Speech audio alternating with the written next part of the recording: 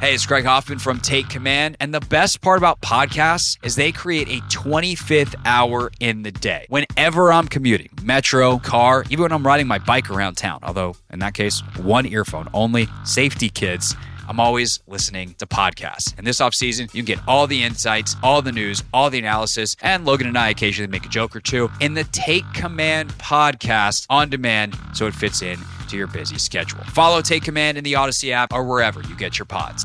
This is Matt Spiegel, and I can't wait to bring you Season 2 of the PBP, Voices of Baseball. The very best play-by-play voices in the game talk about their craft. It's a job so special that even Joe Buck told us he will probably go back to it. I'm 53, basically 54. I think it's too early to say nevers at this point in my life. I think at some point I'll get the itch again. Incredible guests sharing great stories from your favorite teams coming this year. Find us on the Odyssey app or wherever you find podcasts.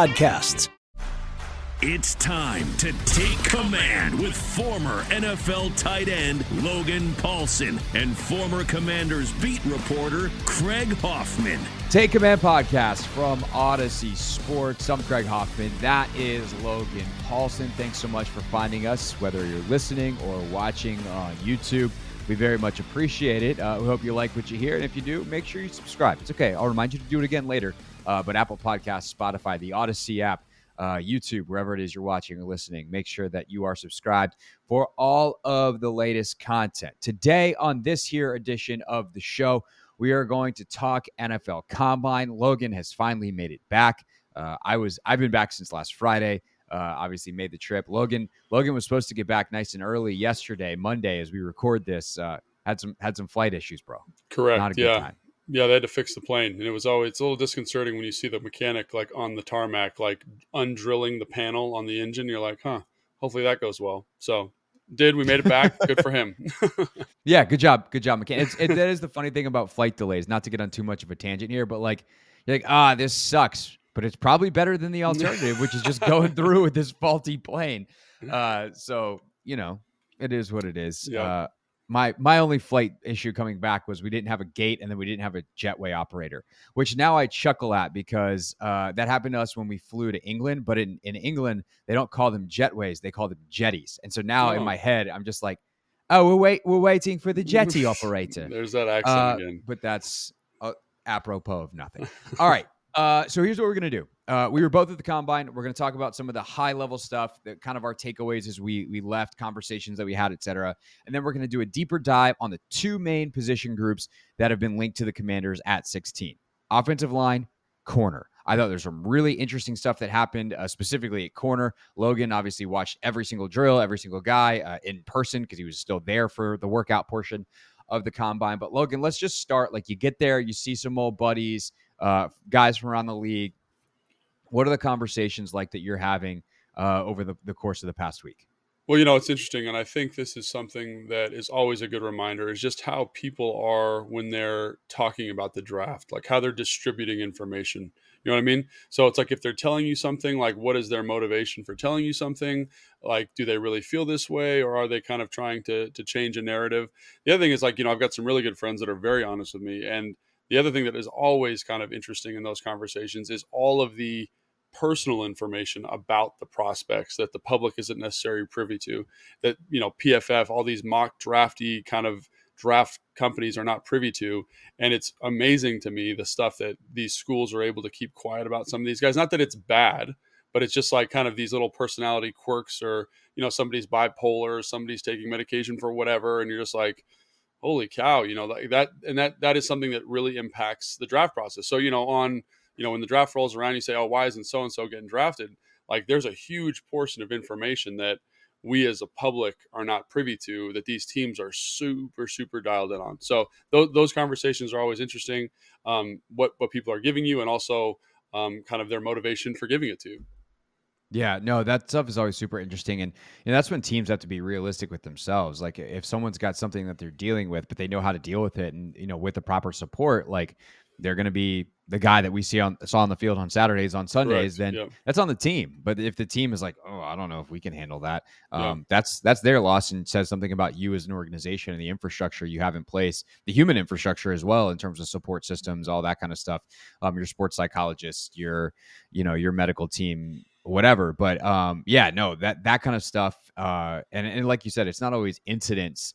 Like, oh, that this guy got in a bar fight, or this guy did this thing or that thing. It's like, oh yeah, he's a little difficult to coach, or he's, you got to make sure he's motivated in this way. Standoffish in the meeting, even stuff like that. It shows up, and then you kind of say, well, why is he being standoffish? Do we need to follow up? And it's just really interesting. I think the stuff that comes out, and the stuff that, like his coach said this about him, or, there was this thing that happened in college and we don't think it's a big deal. We don't think it's the term they use. We don't think it's fatal, right? Fatal being that, like, he's not a draftable prospect now, but there's always comes off the board. Yeah. Someone's got a little bit of baggage. Like, I remember talking about a couple prospects, and this gentleman was like, oh yeah, he's an absolute psychopath. And like, that has never come out about anything. You know what I mean? So it's just, and I'm not going to tell anybody about these kids because that's not my place to tell them, but it is interesting in terms of like your evaluation, and like, you're like, oh, I'm super high on this guy. They're like, I wouldn't be. And it's not because of the tape. It's not because of the workout.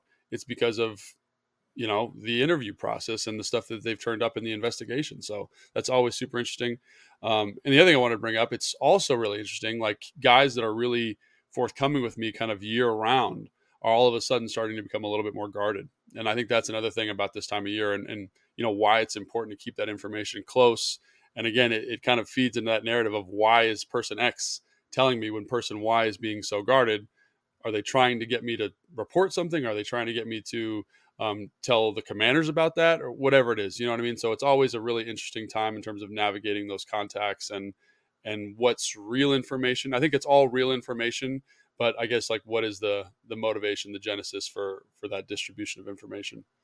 Welcome to my world, pal. I know, it's tough. I mean, it's funny because I've had this conversation with multiple people, and now I've kind of brought it to the air as well on the radio show about the ownership situation of, like, no reporter is reporting stuff they've made up. Right. The question is, can the reporters suss out why person X is telling them thing Y, and whether it's actually worthy of reporting, or is it worth just sticking in your back pocket as, like, oh, they're trying to spin me because they're trying to increase or decrease the price. They're trying to, get the NFL to apply pressure because if this thing becomes public, then they'll shove Dan along, and, maybe he's being stubborn about this one particular thing or whatever. It's happening from both sides. And so that motivation, especially, and it's funny because I've actually made the comparison to this time of year for free agency and the draft. Like, we've entered silly season.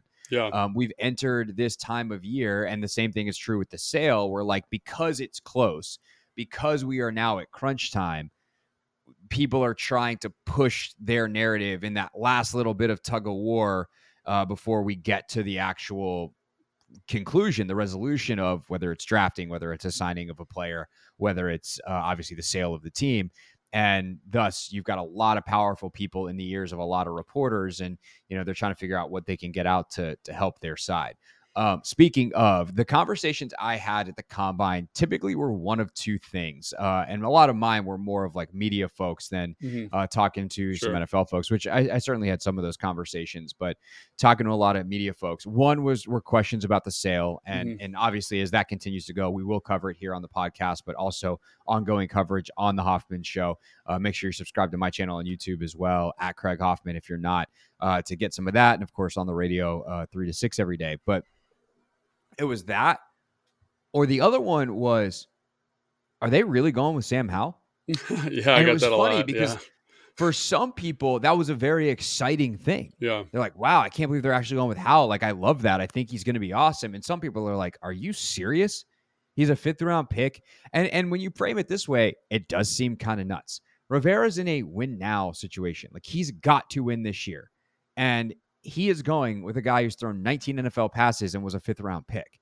And I realize that we can dive into the caveats of, well, he should have been drafted higher. A lot of people had a higher grade. He's super talented. They do have a year on him to, like, understand who he is on some level. They like what they saw, like all those things. But at the end of the day, in a year where Ron Rivera's got to probably make the playoffs and maybe even win a playoff game, he is relying on Sam Howell. And once you kind of get out of the Commanders media bubble where we've all just accepted that that's what it is, the disbelief that I was met with when I was catching up with old friends and colleagues was pretty hysterically funny. Well, it's interesting that you bring that up because, like, you go around and that Sam Howell does come up quite a bit. They know I work for the Commanders and they're like, oh, and when you talk to scouts, they're like, oh man, I loved him. You know what I mean? I had a second round grade on him. I had a first round grade on him. So obviously there are people around the league that really like what he did and think that he's going to be a productive player. I do think that it's important to acknowledge that the team they're going to look at other quarterbacks. Like on the day that the quarterbacks were at the draft, like, where the media section was, it just happened to be right below where the Commanders were, their boxes, and all the coaches are in there and they're looking at quarterbacks, and I think that's just a good process, obviously, but it's also saying, like, Sam is going to have a chance to win the starting quarterback, but we are going to look at all of our options. You better believe they're going to kick the tires on some of these free agents. I know we talked about they're probably not in the market for those Jimmy Garoppolo's, Derek Carr type guys, but they're going to kick the market on a good free agent quarterback. If one of these quarterbacks that they like falls to them at 16, I'm sure they would consider it. I'm not saying they're going to draft a quarterback or anything like that, but just because of good sound process, they're going to exhaust all options here. You know what I mean? And like, we'll talk about the quarterbacks maybe tomorrow at some point, but Thursday, whenever the next show comes out. But, I do think there is a conversation to be had there about this class. And again, so no one mishears me. I'm not saying they're going to draft a quarterback, but they're definitely looking at the quarterbacks and completing an evaluation on the quarterbacks so they can make the best decision for the team this upcoming season. Totally. Hey everyone, this is Brett Boone. Would you know it? I've got a podcast going strong in our 4th year. Tune in as I sit down with my friends, some of the biggest names in sports, media, entertainment, for a lot of fun and in-depth conversations. As you know, baseball's been my life. It's been in the family for a long time, but it's a lot more than that here. It's sort of like taking a ride in a golf cart around a beautiful track. Join me every week for multiple episodes on the Brett Boone Podcast, available on the Odyssey app or wherever you get your podcasts. And we had a nice, cute conversation on the radio show last week about what should they do if Anthony Richardson falls to 16. There ain't no way that dude's going to 16 where they are right now. Now the bigger question is, like, would they consider trading up if he fell to like 10? Which I think is a mistake, though. I don't think he should go as high as he's going to go. Like, so everyone talks about the physical traits of him, and like, he's a unicorn. Like, there's never been a quarterback like him ever in the history of the NFL Combine. Great. Huge hands. Big kid. He was taller than they thought he was going to be. He was heavier than they thought it to be. He was faster. He jumped higher. Like, it was literally like the Bionic Man. And I had a scout tell me, I think he should play tight end. And I said, oh, you don't think he'll play quarterback? I said, he is so raw at the quarterback position. This was a scout. I forget who the scout was, from a different team, but he was like, he is so raw that just take the athlete. If you think he's that athletic upside, like, that's what we're talking about here. He, like, when you like, so everyone has been watching, NFL Network, watching ESPN. They've seen him throw that beautiful fade ball 60 yards in the air and it lands on a dime. For the rest of those like routes on air, it was pretty hit or miss for him. He missed a couple of slants. He missed a couple of big outs. Like, his big thing is his completion percentage was 47% last year. That's like historically bad. He can like barely, like, when you're evaluating Florida receivers, it's like, is the ball even catchable? Like, he does have things that get you excited. It's like having a player in Madden that is physically 100 and everything, but like awareness is like 5 or 10. And I'm not saying he's a dumb guy. I'm just saying he's playing 1 year of quarterback. Does he have upside? Absolutely. Do people compare him to Josh Allen? All the time. But he has a lot of growing to do. And that's a big ticket, big price tag to be taking a guy in the top 15 who's got a lot of growing to do. I remembered Allen's completion percentage was real bad at Wyoming. So I went and looked it up. He was 56%. So much higher than Richardson. I don't know, man. I'm kind of on board on the Anthony Richardson. So I had a conversation with somebody. I had a conversation with somebody. It's like, what's the most important thing about playing quarterback? How fast your 40 is? How high you can jump? It's how well you throw the football. And like, that is by far his worst thing. I mean, he can throw it far. Don't get me wrong. He's got like, that ball flies out of his hand, and you can see why people love it. But if he can't read a defense, if he can't be accurate, like, shouldn't that be weighed more at the quarterback position than how fast he's running? But I think people we'll go into this deeper tomorrow later, or whatever. yeah, But like the thing that I'll say about Richardson is this: his floor is really high, and people miss that because the modern NFL, where teams are less afraid than ever to run the quarterback, and they will be especially not afraid to run him if he's 6'4", 240. Mm-hmm. Like, you see what Hurts does, you see what Lamar did, like you Fields. see Fields, like Daniel Justin Jones. Fields is probably the best comparison for him. Like, Cam came out and had a 4,000-yard season as a rookie. Like, Cam was much more polished as a passer, much better as a passer, much better as a prospect overall. He's probably the closest thing athletically, and Richardson kind of blows him out of the water, which is nuts because Cam was a monster. But Fields, stylistically, is probably the guy that's closest. Inconsistent as a passer at best, sometimes just flat out poor. Doesn't really want to pass the ball, it seems like sometimes. He's just content to drop back if first read's not there, take off. But how many times did the Bears score 30 last year? Like, that offense can work in the NFL, and Fields did it without any help. And so, yes, it's easy to see, like, okay, if they could clean up his mechanics and he's a smart guy and like can put the mental side of playing quarterback together, because he's barely done it. He just doesn't have the reps. Like, if you want to give him that version, fine. But he's also like, if I'm Atlanta, I'm taking him because their run offense is just going to get better. Like, it was good last year. Imagine what it is with that dude. And they will bring him along as a passer in the way that few other teams probably would. It can be slow, but also effective from jump because he's such a threat as a runner. And I think that's what people miss when they look at a guy like Richardson. They look at a guy like Fields and like, oh man, if he can put it together, what about the ceiling? And what they don't realize, and Renner said this last week on the pod, I'll give him full credit for this, like, is that the floor is really high because the value of the scramble and the value of a runner at the quarterback position is way higher than people ever gave it credit for. I totally agree with that. I do, but I just think, like, even Justin Fields was a more prolific passer, more efficient passer, more accurate passer in college, you know? And so is the upside there? Like, absolutely. Is the upside as a runner there? Absolutely. Like, look at what Lamar has done in Baltimore. And Lamar was more proficient than both those guys in the passing game. I just think you need a semblance, just kind of a foundational football understanding, you know? And I think, like, I haven't talked to him. I'm just going based on what I've seen. He's still very green. He's still very raw. So my question is, like, yes, he's a great runner, but like, can he learn? Can he develop into something that is worthy of a top 10 pick? And, you know, when you draft a quarterback in the top 10, like, they're coming in to start. They're like the face of your organization. Look at the past 10, 15 quarterbacks that have been drafted in the top 10. Like, they are iconic names in the draft.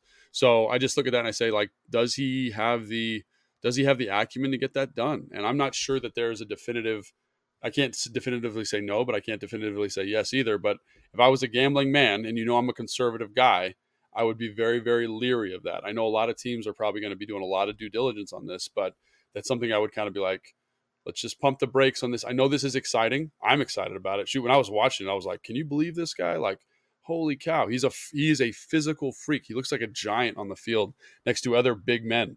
And so you're kind of like, he is one of one physically, but what are those traits that make quarterbacks elite? And does it really matter that he's a physical freak? Does that make sense what I'm saying? Like, it's, you are a very risk averse football man. Yeah. That is definitely your style, but you're not wrong either. I just think, I don't know, you bring up a great point. And this is something that I think will be interesting to keep an eye on as we get closer to the draft, because something will come out, a mock draft by Daniel Jeremiah, a mock draft by Mel Kiper, and he will be either lower than people expect or higher than people expect. And that's because he's talked to NFL teams and they've given him their scoop that I was getting last week on different players around. You know what I'm saying? That'll be an interesting data point to watch over the next couple of months. Yeah, no, those big guys who kind of mix with information and tape are definitely why their mock drafts are a little bit more intriguing. Dane Brugler from The Athletic, guys like that, kind of the top guys at those big companies, they have a little bit more information than plenty of guys who do a great job breaking down the tape, but don't necessarily have that kind of background. Mm-hmm. You know, the one thing I'll say with Richardson is he doesn't have a lot of reps either. And like, that obviously makes it hard to evaluate, but like, what happens when he gets them? And I think that's ultimately the question that teams are trying to answer. And we can obviously talk more about that and what that looks like. And also, like, where are the fixes? What are the reps going to improve? Because there's some stuff that it won't, like, it's just who he is. And there's some stuff that it might. On the acumen side, I will say I watched it's a made for TV segment made to make the kid look good. It's produced by NFL Network. But he sits down at a whiteboard with Steve Mariucci, and it's like, call my play. And so it's a little bit of a mock interview, but, Mooch gives him a play. He's like, this is what we called it. And he's like, this slot guy, you know who he was for me? It was Jerry Rice. You heard of Jerry Rice? It's like, yeah, I've heard of Jerry Rice. And so, but he did a great job with it. Now, is it basic stuff? But, like, he didn't, it was West Coast terminology. He'd never done West Coast before. So, like, you're like, okay, he seems pretty put together. It's just, he hasn't done it a lot. I mean, that's what people were saying about Trey Lance too, and Trey Lance has been hurt. There's been a lot of things that have slowed his growth, but when they don't have that, quarterbacks especially, it's such a mental position. When they don't have that piece, it makes me very leery. And I would be super excited, in that kind of mid-first, late first round area. But I think he, because of this, his value is going to be bumped up to kind of like Walker was last year. He tested really well at the combine. He was kind of like a 16 to 20 pick, the defensive end for Jacksonville now. Oh, Trayvon Walker. Walker. And then he did go to the combine and he got overdrafted. And I think that's kind of what you're going to run into here a little bit.